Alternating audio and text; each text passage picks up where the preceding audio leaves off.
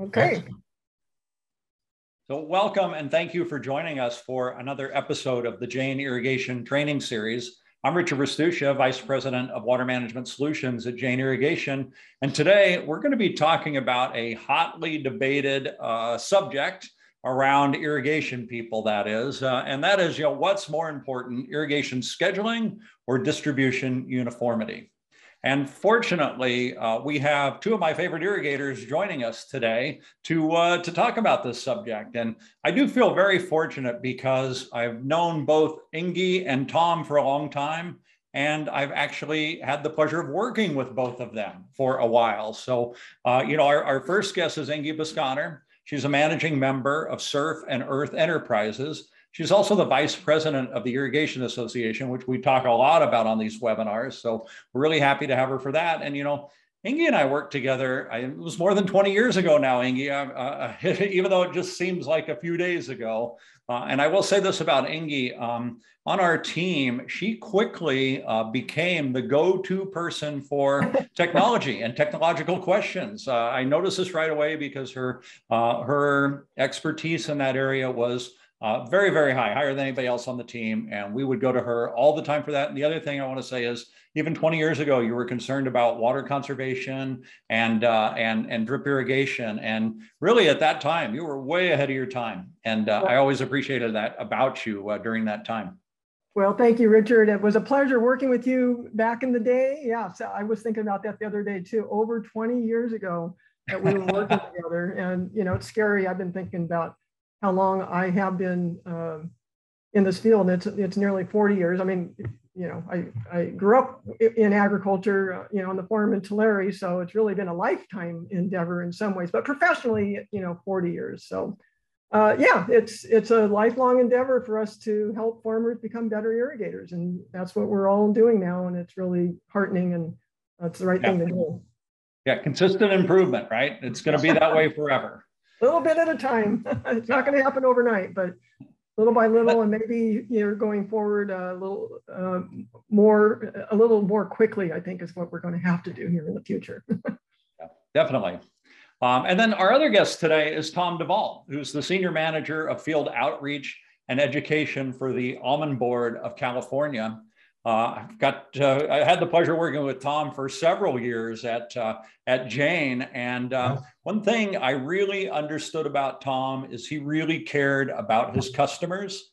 He wanted to be sure that his customers were getting solid advice, and he was there because Tom's got a lot of knowledge of irrigation and technology, and he was there as a resource for them to make them better growers. And boy, I really appreciated that about Tom. I'm really excited to have him here today to be talking about irrigation scheduling and distribution uniformity. But before we get started on that, Tom, I've got one quick big question for you. And that is, what is the water outlook for the season coming up? Yeah, it is a big question. And actually, it's been the subject of numerous conversations recently with a few meteorologists. And the hard reality is that we could be going into another dry year. It's hard to think about coming off all this weather, and that weather did help us, but we definitely need some rain, and we could be faced with another dry year. And so the timing of this conversation is perfect because we need to continue to improve. In ag, we definitely have a target on us because we use water to grow our crops, and we're going to have a lot of people watching what we do this year. And this subject we're talking about today is important every year, but this year, if any, this is going to be great content, I think. Yeah, I think so too. And you're gonna show us a slide rule you've been using, right, to make scheduling easier, right? Yes. It's a new tool we have this year, and I'm excited to get it out just to illustrate where these costs are to you as a grower, what the impact is, and I think sometimes when you look at hard numbers, it wakes you up a little bit. So. Well, great. I'm looking forward to that. But first, we're gonna start with Ingi, and she's got a few things that she wants to say as well. Yeah. Thank you and welcome. And it's an absolute pleasure to be part of this webinar. Richard, thank you for the invitation, and thank you, Tom, for partnering with me on this. It's been an absolute pleasure working with the Almond Board over the last couple of years in my new consulting role. since I retired from industry a few years back. Yeah, and that slide rule calculator is one thing that we work together on, and we're really excited to present that today. And yeah, Tom will take the lion's share of that. But yeah, this question of whether, hey, is it more important to, irrigate the right number of hours or days a week, or is it more important that your system itself, that you're scheduling the irrigation for, is uniform and operating properly and in good form?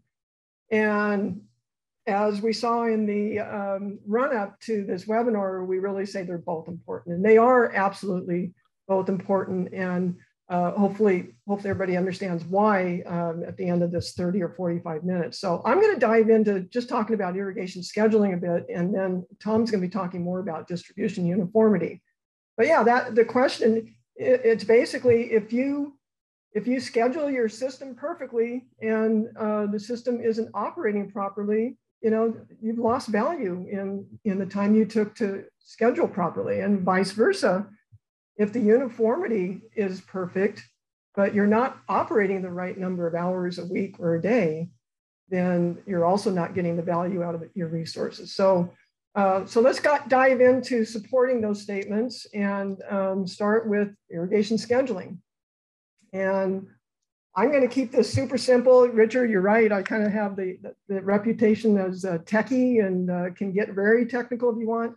But I wanted to keep this very, very simple because I think somehow, we in industry sometimes get too deep into it and we lose focus, and we don't really get the message across to the growers that need to, understand this and grasp it and enable themselves to do a better job.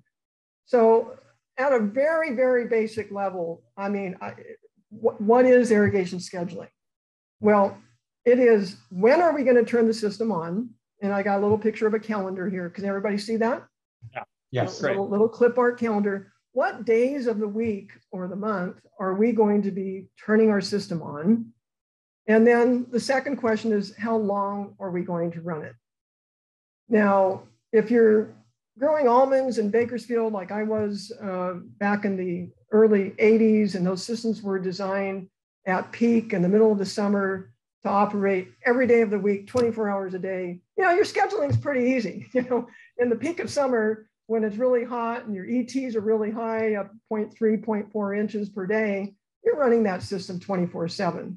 But that's kind of an outlier. Most of the time, most farmers have the luxury and the opportunity to dictate how many hours and how many days a week to irrigate, to do it properly and not overuse the resource. So those are the two questions we have to answer to schedule properly. So the next slide is, and Richard, you were asking me early, why do people care? Why do you really care about irrigation scheduling? Well, it's important because it's directly related to crop yield and quality, which means money, which means, money in the farmer's back pocket, it's revenue. If you don't irrigate right, you're probably leaving money on the table as far as yield and the quality of your crop. Inky, if I could just interrupt a second, I wanted to talk about that, when to turn it on and how long to run it. Yeah, you bet. Previous slide a second. Yeah. Is this an art or is this science? I mean, do we know? Do we know for sure the answer to this, or is it just people guessing and getting it right or wrong? No, it really is an art, Richard, because there's a ton of science behind it. But as you see in a future slide, there's so many other things that influence it other than the academic, in theory, how much water does the crop need? We pretty much know how much water the system puts on. That is, that's engineering. We can calculate what the flow rate is of the devices, at what the pressure is. What we don't have a good handle on sometimes is the maintenance level of the system. So what is the distribution uniformity of it? But, that's kind of science, but it's like asking you, do you know exactly how many calories and how many grams of protein and everything that you need as a human being every day to have optimum performance? It's the same thing with a crop. It's a living thing, and it's subject to, weather and season and level of maturity and a ton of other things, what the farmer wants to get out of the crop. So that's a little fuzzy as far as what is the exact right amount of water and nutrients to put on the crop on a daily or weekly or monthly basis. But you can certainly approximate and get pretty close with the science, and then it's an art to juggle it with all your other cultural practices. Yeah, so the answer is it's a little bit of both. I think today, compared to 20, 30 years ago, though, we have so many more resources available to us to help us answer that question. Sure. We're very fortunate now. There's so many tools now to help. Yeah. I mean, you can automate this, but at a basic level, even if it's automated, you pretty much are answering the same question. How long am I going to run and when? So that's basic irrigation scheduling, whether you do it automatically or manually.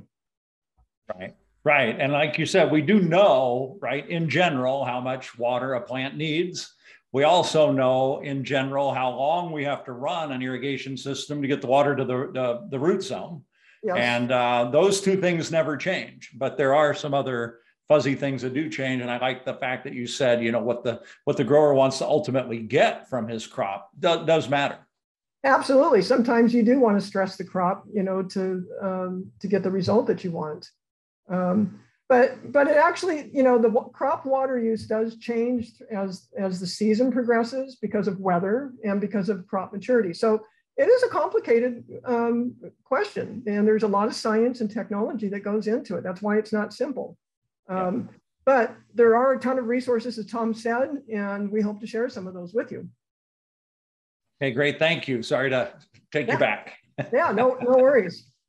So, Richard, we were talking about this the other day. Is why is it important? Well, we need to optimize the yield and quality, both from an economic standpoint. Our farmers want to be good business people and be profitable, but it's also because of resource stewardship. And as we just talked about, the weather outlook, how much water are we going to have? We may be in a situation where we don't have all the water resources that we want and need. And we also have water quality issues, water quality control board, and groundwater issues. We've been overtapping our groundwater when we don't get the snowpack that we need. So we need to be good stewards of our resources for dozens and dozens of different reasons.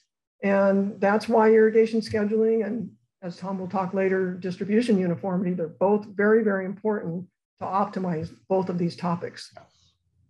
When I look at resource stewardship, and I was just looking at the price of organic grains the other day and how much more growers are getting for organic grains. And I started to think, will we ever see a day where people are advertising that they're using proper irrigation, drip irrigation, whatever, in the marketing of their products? Oh, I think so. Even during my brief 40-year career, I've seen that. I've seen that come to life. I mean, 40 years ago, organic was just a pipe dream, and now it's mainstream. And I think in the future, people now are more interested in where their food comes from and how it's grown than ever before, at a time when they're more disconnected with where their food comes from and how it's grown. The urban-rural disconnect is huge. So whether we actually get to a point where we have something similar to, like a LEED certification for buildings, whether we have some sort of a LEED certification for food, I have no idea. But there are lots of efforts in that direction to be able to label food as appropriately grown. And that's the problem. How do you define appropriately grown? And part of that certainly is water, fertilizer, labor, and electricity and fuel and energy. Yeah, and it's an important place where we really need to share our story with the world, because as Inge said, a lot of people don't know what goes into food production, and that the reality is it does take water to grow food. Yeah. But we have to be very good stewards of it. Yeah, we can do a better job for sure. We know that we can do a better job, and we will. We have to. So there's no doubt. But it is going to take some water to grow food, but probably not as much as we have today. I think we can do a better job. Yeah, Tom, I think the Almond Board's doing a lot to promote this. Is that right, as far as sustainable growers and Yes, and you know, Richard, I've worked in a lot of crop sectors prior to being with the Almond Board, and I have to say the almond growers have been very, very progressive. It's a great group of people to work with, and they're willing to change and do things differently, and they know that this is a place where, for the world and for their own sustainability, they really need to be as good at it as they can be. It's exciting, Richard, if I can pipe in, it's exciting that the almond board and the almond industry here in California is so engaged on, you know, better water management, because they have a big footprint. Almonds have a big footprint in the state. Tom and I worked together on an article that was in the Irrigation Today magazine from the Irrigation Association last year. And you know, if you read that, you'll see that it's 1.5 million acres. It's an incredibly valuable crop. I mean, look at the protein content of almonds. It's an important, valuable crop. We need to keep growing almonds, and we need to keep doing a better job with the resources that it takes to grow it. Yeah, absolutely. So beyond the why is this important, Richard and Tom, we all know that there are numerous people involved in this topic. Okay, who's doing the scheduling then? Okay, we know what it is and we know why it's important, but okay, who's doing this? And it can be a variety of people. I just put 4 people up here, but it could be 20. You know, if it's a small farm, it may be just the owner calling the shots every week on when they're going to run the water. If it's a larger operation, it could be the farm manager. If it's a huge operation, like the one I used to work on right out of college, Minahoma Land and Farming, where we had 13,000 acres of permanent crops, you know, I was part of the in-house consultant team. If the farm is huge and they don't have their own team, they're going to have an outhouse consultant team. You know, they may be hiring people to do it. And in some cases, it's the irrigator. You know, I mean, sometimes there's kind of a disconnect between management and field, and they may just be leaving it to the irrigator, and that could be scary or could not be scary, depends on the expertise and the aptitude of the irrigator. Inge, I'm so glad that you have this slide, because this is where I say a lot of farming operations can be challenged. Communicating amongst this group can be complicated. Yeah. It's very important, though, who's actually doing it. I know when I was dealing with technology, sometimes the owner was really into technology, but in reality, the irrigators went ahead to live with it. Yeah. And sometimes you're disconnected. And I could have easily had another slide here. Yeah, this is very important. Oh, I'm sorry. You know, with you making that comment, I wish I would have had another slide up here that I have from other presentations that show all of the different areas of expertise that the owner of a farm has to master.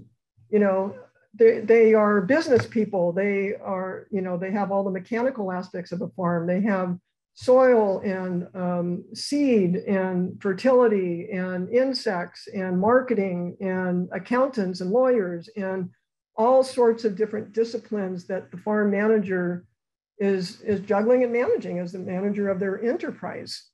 And, you know, it's silly for us to assume that they're also going to be irrigation experts or, you know, because you really do, you know, it's a scientific discipline, irrigation. And if you don't have the background for it, you can get it wrong and it could be very costly, both for your farm and for the environment. So I'm hoping that farmers will recognize this more in the future and will, you know, take advantage of the expertise in the communities around them, whether it's from the almond board, whether it's from the manufacturers like Jane, whether it's from the dealerships that build and construct and design the systems for them, or the independent consultants out there who are irrigation scheduling and fertility management. I'm hoping that the farmers in the future will pay more attention to that and budget that into their enterprise to get that expertise, because it's more important than any of the other ones, I think. more than insects or weeds or a number of other ones. I have a friend who's a prominent agronomist in the state. He says that 3/4 of the plant doctor calls that he's asked to come out and troubleshoot what's wrong with the crop are water related. It's not disease, it's not bugs, it's not weeds or even fertility. It's something wrong with the water and the soil relationship. So we need to pay a lot more attention to it and pay the people who can help, with that task. This is where I like Jane's approach, Richard, of your water management services, that it is a lot of parts, and to support a grower is so important. Yeah, thanks for mentioning that. And the way I look at it too is things like fertilizer, weeds, vigor. This is all part of the water equation, right? They all feed into that. Yeah, absolutely. It's part of the agronomic life cycle of the crop. And, you can say that water is just part of it, but maybe we're prejudiced because we're in the water sector. But I think it's safe to say it's the most important. Nothing's going to grow without water. So, we're a little challenged in that there's not just one person. There's not the PCA on staff, either in-house or out-house, that's calling the shots on crop protection. Irrigation could be done by a number of people, and it's very varied as to what their level of expertise and qualifications are to make this decision properly. So hopefully that's a challenge that we can meet in the future by training and elevating the importance of this topic to the management community. So my next question is, how is it done, right? So we know what it is and why it's important and who does it, but basically, how is it done? And I'm keeping this super, super simple, Richard, because I didn't want to get into a lot of technicalities here. But as we just discussed, the first thing is, how much does the crop need? And the terminology in our world is here in the United States at least, is in inches of water per day. We need to find out how much the crop is using in inches per day. Lots of different ways to find that out, but that needs to be known. The second thing that needs to be known is, what is the system's application rate?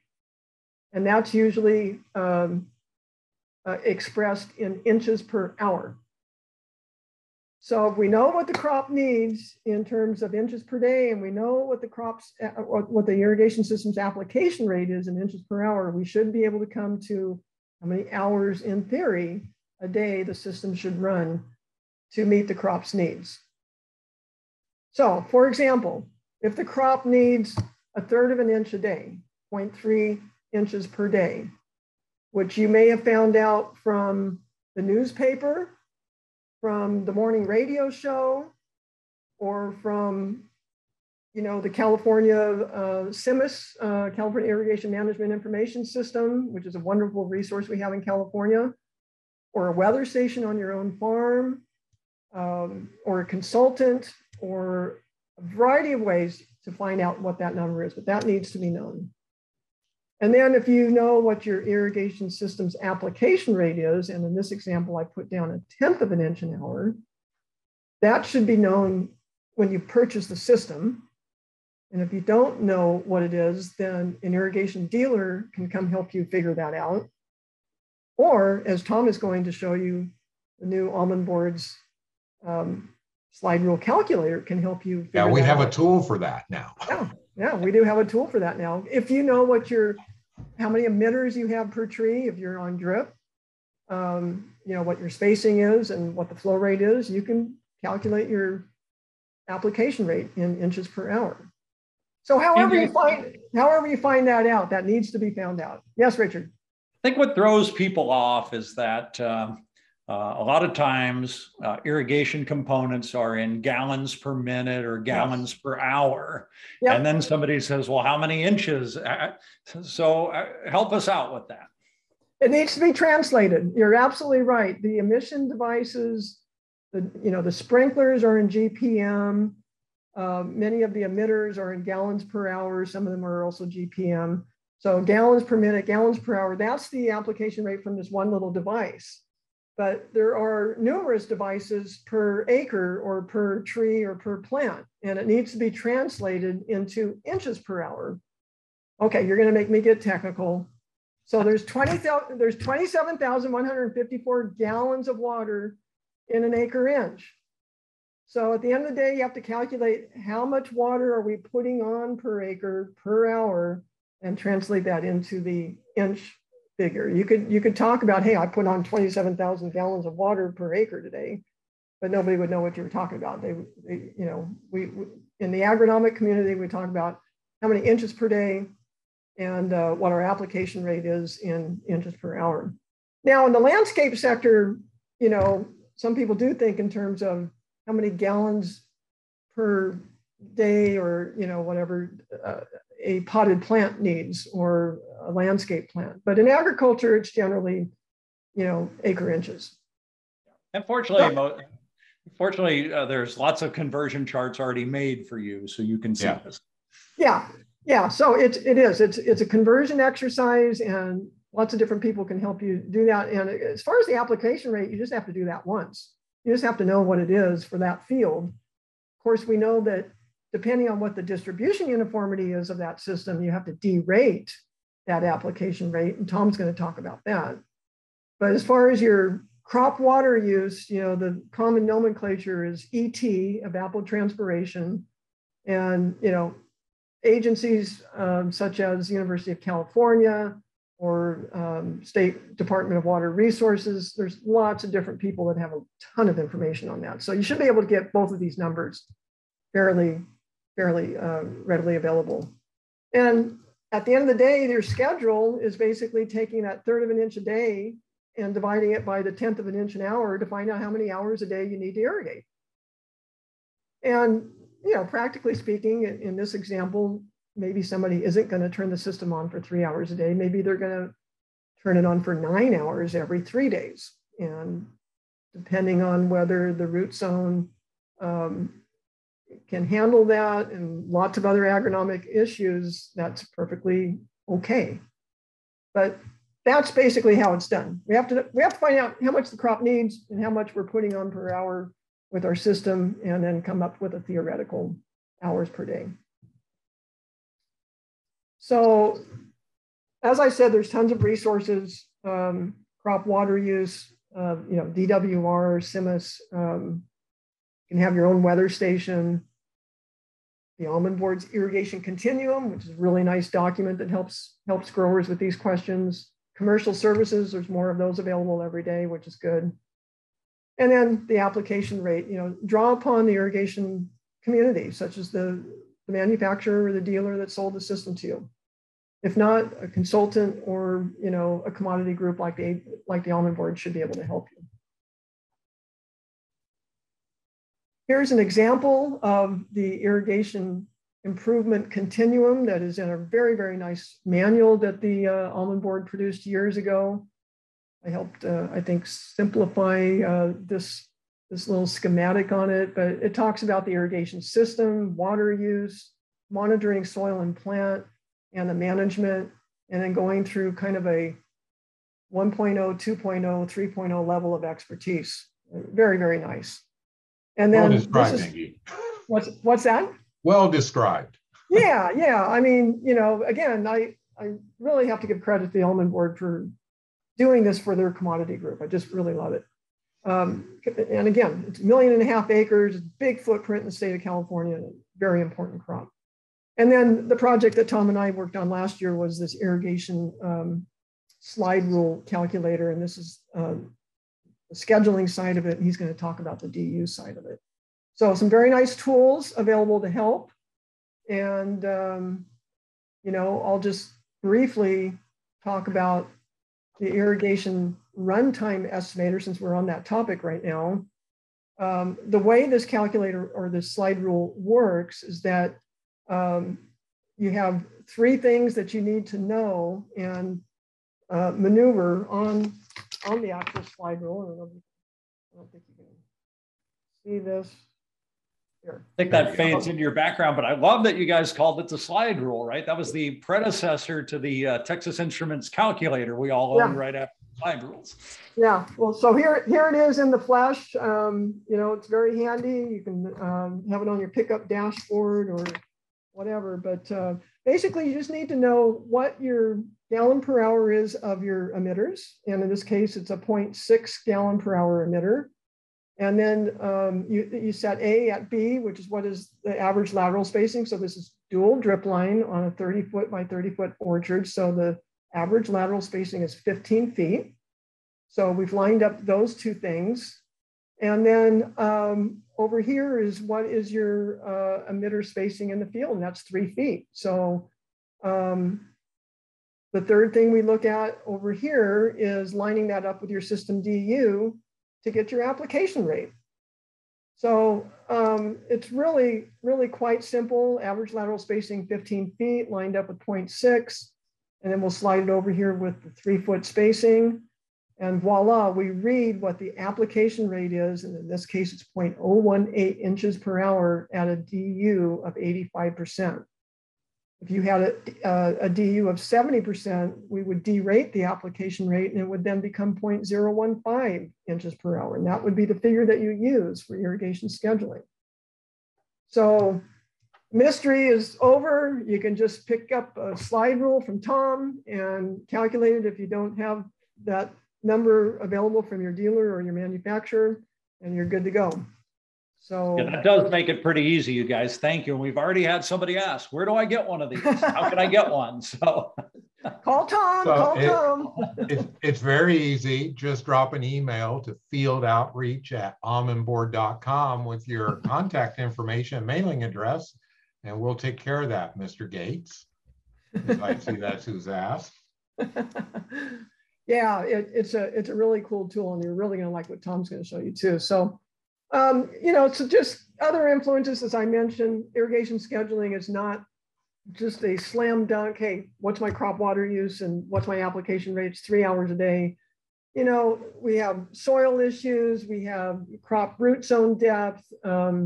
You know, in the vegetable arena, wetting pattern is super, super important. Sometimes that dictates the schedules because we want to blacken the bed, especially at the propagation and setting the transplant time. So other cultural activities, you know, sometimes it's not convenient to irrigate if we're out there doing weed work or insect work or pruning work. And then, of course, the time of the year, whether it's January or the dead of summer in August, and whether the crop is young or whether it's mature, all of those things will influence how much water we want to put on the crop. But luckily, there's a ton of things that can help us, starting with the shovel. And I would advocate that we never get rid of the shovel or the probe, and that we always have that in the back of the pickup to double check all this tech that we might have. So we might have probes, we might have tensiometers. More and more, we're getting automation. You know, we're irrigating from the sky and monitoring from the sky. But at the end of the day, whatever we're calculating in theory, we need to go, you know, the most important thing we can put in the field, as they say, is the farmer's footsteps. You know, go out there and take a look and kick the dirt and dig a hole and make sure that you're getting the results that you want based on these calculations and or this technology. Trust so and verify. Lots of trust and verify. Absolutely. Yeah. I wouldn't presume that we're going to schedule that way, but we should go double check.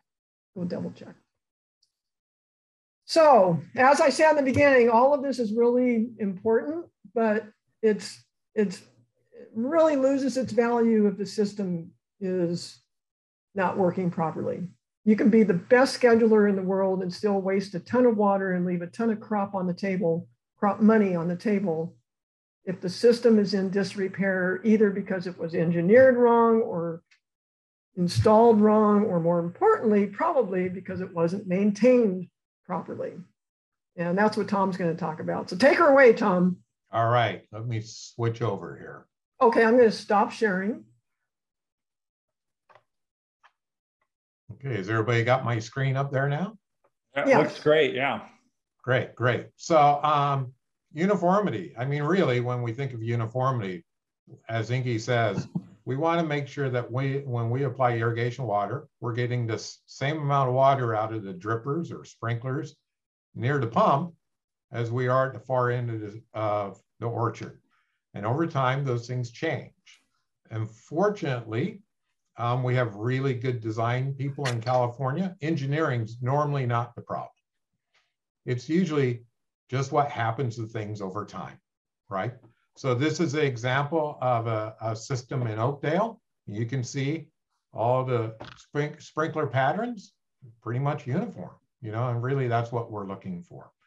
So in a perfect world, when we look at a orchard, here's an example looking down at an orchard from a design.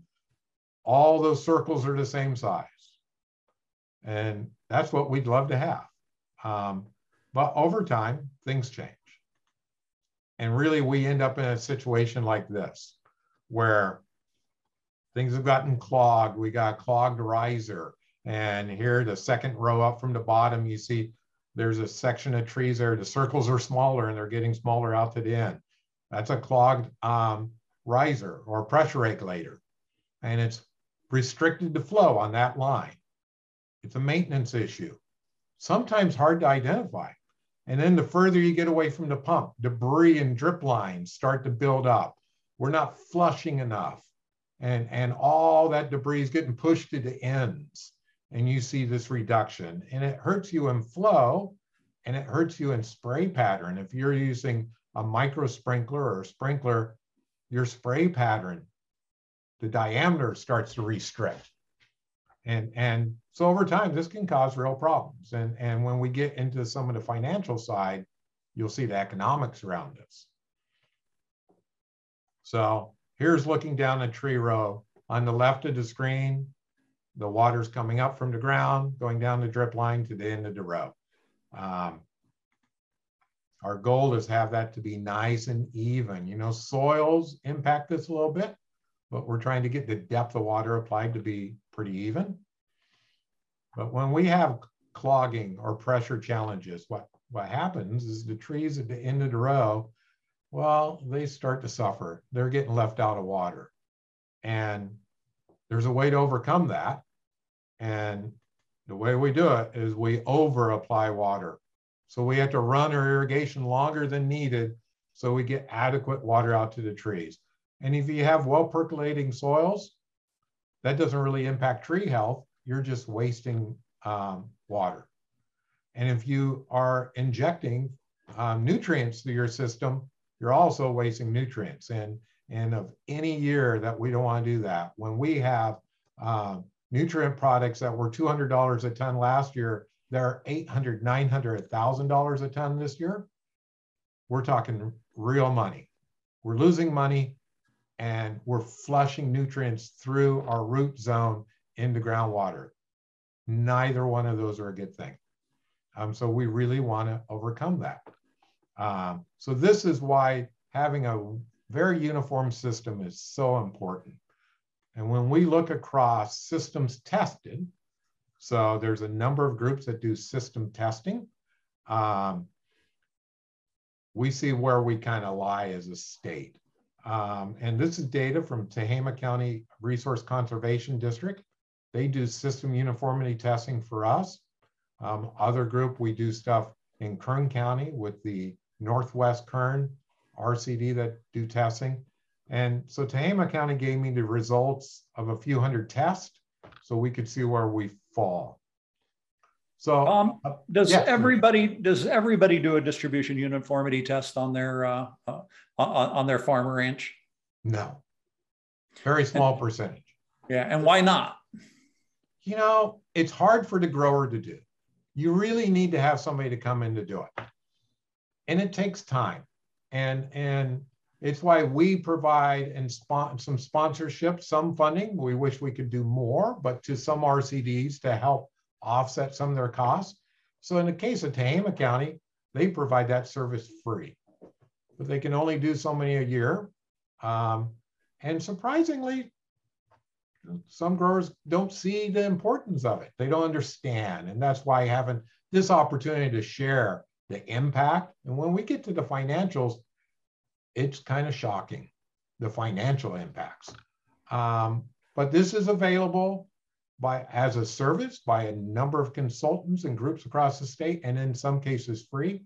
NRCS provides funding to offset the costs. So if you do have to pay for it, there are some incentives to help with that. But it's really important. So in this example, a third of our systems are running in what we call this excellent range. They're likely new systems or people are really on it.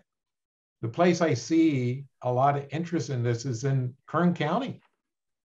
A lot of growers in Kern County do this testing. Some do it every year because their water is very expensive. And they know they have to be really good with their water. So in Kern County, it is adopted much more widely by growers.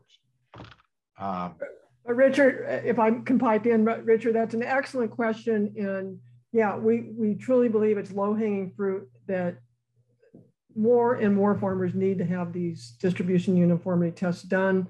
We in industry and government agencies and so forth, we need to figure out how to make this more readily available to them because it's a really valuable number to know. And Tom's going to show you why. Yeah, and there are some groups trying to simplify the testing procedure because for a crew that's really good, it's about a 4-hour job. Yeah. I mean, a crew that does it all summer long. So you can imagine to a grower, that's a couple of days, right? It's a lot of work. Right. But it's a set point, right? Yes.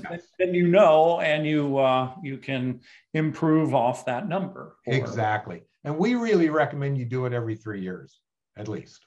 And I've got to applaud the growers in Kern County that do this annually, because they're really, it's encouraging that they understand how sensitive this is, right? From the public's perception of agriculture, from their personal sustainability. This is really important because, times are hard in ag right now. Prices are down on crops. Input costs are extremely high. We're in a drought. Water costs are very high. So it's really important. So other areas in this, we're doing about 37% of what we call in the good range. Could improve, but in good range. And then you can see, approaching 40% are getting pretty rough. We need to look at it. So the other part about it, regardless if you get a test done, the data tells us we need to do the test. Or the data tells us we do have problems with maintenance, maintaining our systems. So I'm an advocate for make sure you go out and clean your system up every year, even if you're not getting a test, because the tests reflect the most common reason for poor uniformity is system maintenance. That's the most common reason. So if I could bring up the whole industry to do a standard annual maintenance plan, I'd probably bring up the uniformity without testing, right? So, and the biggest thing is clogged emitters, and that's a flushing challenge. So, and the other thing this statistic here, 27% flow meters, that means 27% of the systems had a flow meter? Yes, yeah. So that's one thing we ask when these tests are done to kind of give us some statistics on what standard field equipment is. So a third of growers have flow meters. So that tells me a third of the growers actually are measuring how much water they're applying. And 2/3 of the growers don't really know. Right, that's the reverse was what I was worried about. They're doing a back of the napkin calculation. And I love this kind of information because it really helps me understand what kind of outreach and education I need to do, right? But I would read this in the reverse. It tells me 2/3 aren't using flow meters, right? Big, good catch, Richard. So back to the maintenance, this is an example that leaks do add up, and this part is part of the maintenance. Leaks do add up, and they measure up to a lot of water, and this is why over the last couple of years, we've really been pushing this topic hard. Just give you an idea here, I had the RCDs measure leaks in the field while they were doing these distribution uniformity tests, right? I said, if you come by a leak, put a catch can under it. So a missing sprinkler, microjet, almost a gallon a minute. So in one irrigation system, that one missing microjet, almost 47,000 gallons from one missing sprinkler. Yeah, wow. Yes, there was some benefit there. It recharged the aquifer, but it maybe killed a tree next to it, right? So improper repair. The second photo might be hard to see on the screen, but that's a spray. That's a leak from probably a coyote or bird pecked it at the tubing. They punctured it and the crew repaired it with a goof plug. Well, the goof plug had a flow of 12.5 gallons per hour, which is higher than the drip emitter did. And there is a drip emitter there as well. So they're getting twice the flow there. So that's 12,000 gallons in a season from that repair. Rather than splice in a new piece of tube, they just put a goof plug in and sprayed. Leaks at the filter. These are a big one. This is a flush valve that drips. Doesn't look like it's dripping very much. You know, 2/3 of a gallon a minute, but that's 20,000 gallons in irrigation season from a drip. And literally I was there, took this photograph. It was a drip. We measured it.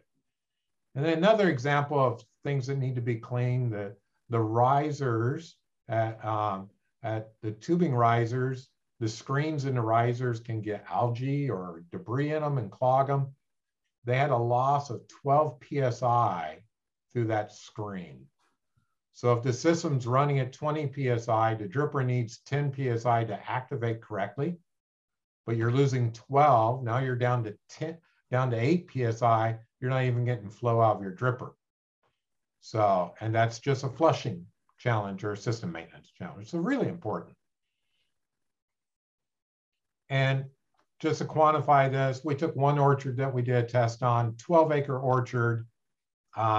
They were losing almost 25 gallons per week to leaks that we walked by and captured the flow on. They had more leaks than this. This is just what we captured. And you know, how much water is that? And I always like to illustrate this in visuals so you can see it. Richard knows I like visuals. So if you think of a Kim tote in the field, that's 330 Kim totes of water. So just think 330 Kim totes stacked up over at the pump station. That's how much water they lost that week in irrigation. I love that visual, Tom. Thank you. That's really good. That really makes an impact. And man, depending on what you're paying for water. Sorry, I said 330, 73 Kim totes. Depending on what you're paying for water too. I mean, this can really add up. And the nutrients that you're injecting also are on top of that. So it's really important. And we mustn't forget either, it's not just an economic issue. It's this water and fertilizer is going places where it's unwanted. Yes. Sometimes it's very dangerous. I mean, it becomes, you know, it can pollute waterways and our groundwater. So it's bad on so many different levels. Yeah, all the way around it's bad. So this really drove us to, how do we illustrate this? And how do we help provide a tool to a grower to help understand this? And it was great. The Almond Board partnered with Ingy. We worked together to go old school, to do one of these old school slide rule calculators. As an irrigation designer, I had a drawer of these. I still have. I probably have a collection of 50 of them. I love them. So we came up with this slide rule calculator, and I'm so thankful that the Almond Board afforded me as a staff person the resources to do this. And we're just rolling this out to growers now.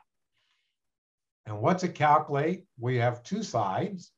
So on the front side, it's calculations to really understand the financial side of poor uniformity.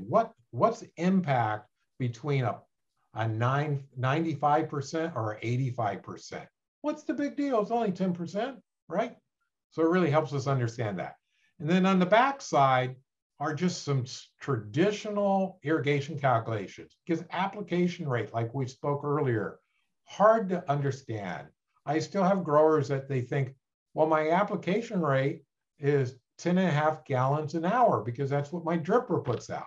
They don't understand that we're talking, it's water applied across an acre of ground, right?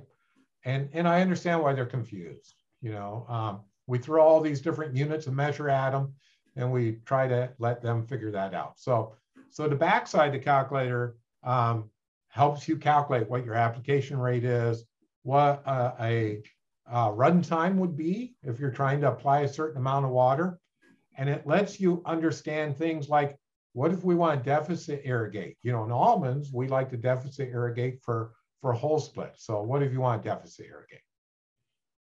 So here, I'm going to run through a calculation just so you can see it. So I zoomed in a little bit here, and we're getting that number 95%. Of course, everybody's 95%. You know, I got a brand new irrigation system, or we do a good cleaning process, so we're 95%. But the statistics tell me you're not. If I just run the statistics, you're not 95. You're likely more about 85, or you could be lower than 85. So what's that mean? So we changed that number to, we dialed this in with the slide rule, we slid it to 85. So I'm going to look at the what the financial cost and yield is going to be. So we figure in almonds, statewide average about 2,750 pounds an acre for a yield, $2 a pound. It's a little lower than that. We're pushing to get that price up. And hopefully we get through COVID and shipping and all the multiple issues that have driven pricing down. But we hope to get price back up, but we're going to use $2 for easy math. So we got $5,500 an acre in revenue. So let's dial that in. So if we dial that in and we look at what the cost is per acre, it's about $655 an acre in loss income between a 95% and 85% uniformity. That's money I'd like to have. On a lean year, that can make a difference, right? Yeah, significant, especially when you start, this is per acre, right? Yeah, per acre. Now we're going to look at, well, what's the cost? I'm just looking at water, but this second on point C there, you can put in a number for what the cost of water or water and fertilizer is, right? Fertilizer, I was scared to run the number at the price of fertilizers this year. When Inge and I designed this calculator, who knew that fertilizer costs could go 4 times what they were last year? I don't even know if our scale will work that far. You'd have to multiply, right? But I'm going to say that we paid $300 an acre foot for water. Okay. So we're losing $36 an acre to over apply water to get enough water to the trees in the end row. That's essentially what we're doing. We're having to over apply water to get all the trees enough water. Okay. So what's that really measure up? So here, you know, we're under $700 an acre, but nobody's irrigating just an acre. Nobody's growing only an acre of, in our case, of almonds. Let's look at 100 acres, $70,000. That's a lot of money. And Tom, that's just comparing a DU of 95 versus 85. Yeah, if you were at 70. Which I think we know for a fact that there's a lot of 60s and 70s. I was just talking to somebody yesterday about DU tests coming in at 60. They were astonished that it was that poor. And we could have gone on and added in the energy costs because you're going to have to pump longer, right? So you got energy costs. And this year, if we were, if I'd included the fertilizer cost, it would have been daunting, right? Yeah. I only included $300 an acre foot. I didn't include, that could have been $1,100 for water and fertilizer per acre, right? Yep. So it's really, really important to look at this. And this is why we did this slide rule. You know, it's not perfect. It's really to illustrate the cost. And some people will go back and forth on what the yield difference is. We figure a percent yield, what do we say, Inge, per percent drop, a percent of yield loss, right? Yeah, that's kind of the industry's used that number for a long time. That's kind of been an industry standard for a while, that for every percent loss in DU, you're probably a corresponding crop loss of about 1% as well. Yeah, and I think I looked at some research in the 0.7 to 1% range. Yeah. Yeah. I mean, you'd have to do, I'm sure there are instances where university researchers have documented the exact amount for that crop, for that year, for that situation. But to get an overall figure for just to, as a starting point to have a conversation, we use 1% to 1%. Yeah, yeah. We got a bunch of questions coming in right now. And the first question is, if I grow something other than almonds, can I still use this slide rule? Yes, yes. Yeah, the calculations. And you know, we developed this for almond growers, but really as a gift to the industry or growers in general, you know, I wanted it to apply to, it'll apply to any crop pretty much, right? And yeah, I don't think we're missing, I mean, the calculations are universal. So absolutely. Yeah. I mean, it asks for your crop water use in inches per day, and that could be for any crop, but we built it for almonds, but it, you know, it's anywhere from 0 to 0.5 inches per day.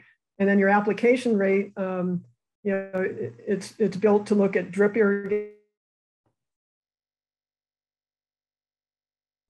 So they're also asking, something happened with Inge's audio there. They're also asking about how much flow variation among same rated emitters on a system. So Tom, maybe you have that? So it's a great question. I'm actually giving a talk next week that's going to dig in with examples of that. But when I go out and do DU testing, I would say the flow variance on a well-maintained system, they're fairly even, but it can be anywhere from no flow at all to doubling what the specified flow is. Usually you don't see high flow. You know, I will hand it to manufacturers like Jane. You guys do a good job designing these drippers. So it's usually, it's a clogging issue that's degrading the flow. But if your dripper is designed to deliver half a gallon a minute or so much an hour, it's flowing that. Yeah, yeah. So. Okay, good, thank you. And then we have another person, Tom, that's asking about deficit irrigation. What is that? Can you explain that? So in different crops, and I'll speak to almonds, there are times that you may want deficit irrigate. You're purposely under irrigating for a crop response. You're trying to do something to the crop. Now in almonds, as we go in to prepare for whole split, we're trying to promote whole split. So we'll stress the crop a little bit. So we'll under irrigate for a period leading into whole split. And other crops have different reasons for deficit irrigation. Maybe you're trying to drive sugars, you know, so there's different reasons for deficit irrigation. Yeah, welcome back, Inge. We just lost you for a moment there, but we were just for some reason, I zoomed out and then back in. Yeah, happens all the time. That's the wonderful world of Zoom technology these days, right? So, okay, and then somebody's asking again, what was the email or website address for the slide rule again? I think it's in the chat, but maybe you can tell us again, Tom. Yeah, so it's field outreach, all one word, at almondboard.com. And please include your mailing information so we don't have to email back to you to get it, but we can have one mailed out to you. And I'll show in a couple of slides other resources as well. Yeah. So, well, listen, guys, we are out of time, but I want to say thank you so much. I really appreciate it. I really learned a lot, right? Sometimes taking irrigation back to the basics is one of the best ways to learn it. And I know oftentimes we skip past those basics And as a result, we lose a bunch of people, right? Because it's still, right? We tried to say this was basic and easy, but it's still very complicated. And so you guys really made some things easier for all of us to irrigate properly. Certainly, I'm going to be looking at the DU more closely of all my systems, and especially when I think about how much money I can save from that. So Tom and Inge, thanks so much for bringing this to all our attention. Thank you, Richard, very much. Thank you for the invitation, and thank you for the Almond Board for the good work they're doing with their growers, and hopefully we can continue this process of becoming better irrigators. Yeah, definitely. So thank you guys. Thanks everybody for tuning in today. We really appreciate that. Remember, you can find a recording of this on the Janes USA YouTube channel. We'll also send a copy of it out to everybody. And then we also will be listening to this anywhere you listen to your favorite podcast. I love the fact that people are working during the day and listening and educating about water management every day. Nothing makes me happier than that almost. So thanks again, everybody. And we'll see you next week. Have a good weekend. Bye-bye, everyone. Thank you. Bye-bye.